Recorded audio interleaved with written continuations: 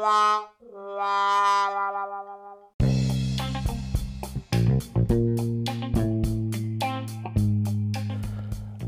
is Old Blois, and I won't take much of your time, but I wanted to tell you about something that's going on down here in Wildwood. Now, you might not believe this, but I'm just going to tell you for what it's worth.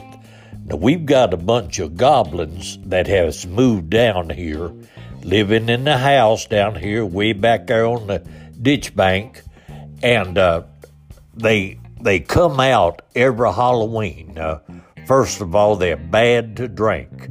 Now, I don't know how many of you is familiarized with goblins, but they're mean, and they ain't nothing no meaner than a drunk goblin, I'll tell you that. And so these boys, they are bad to drink, but particular around Halloween, and when they get to drinking, they study up all kind of mischievousness stuff that they can do, and they ain't got good sense, and they'll cripple you or kill you, and it's hard to catch them at their meanness, because you can watch them day in and day out, and they don't do nothing, and the minute your back is turned, it's like they know, and they'll study up some kind of meanness to do to somebody, and they have hurt some people down here, but they ain't killed nobody yet. But I tell you what happened the other day.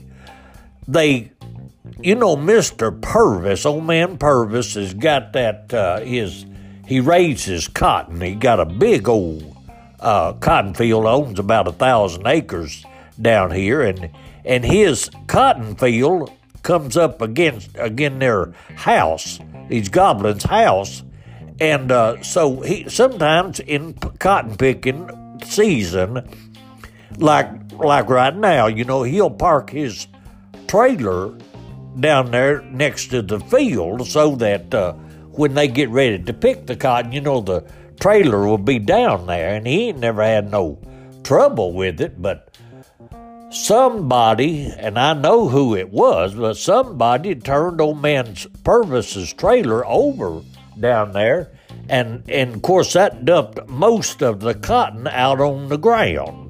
And it just so happened that it rained that night. I think them goblins was waiting for a chance to do it, and they dumped his cotton out on the ground, and it rained on it and ruined it. I mean, I don't know what a bale of cotton cost, but he lost a whole bale of cotton.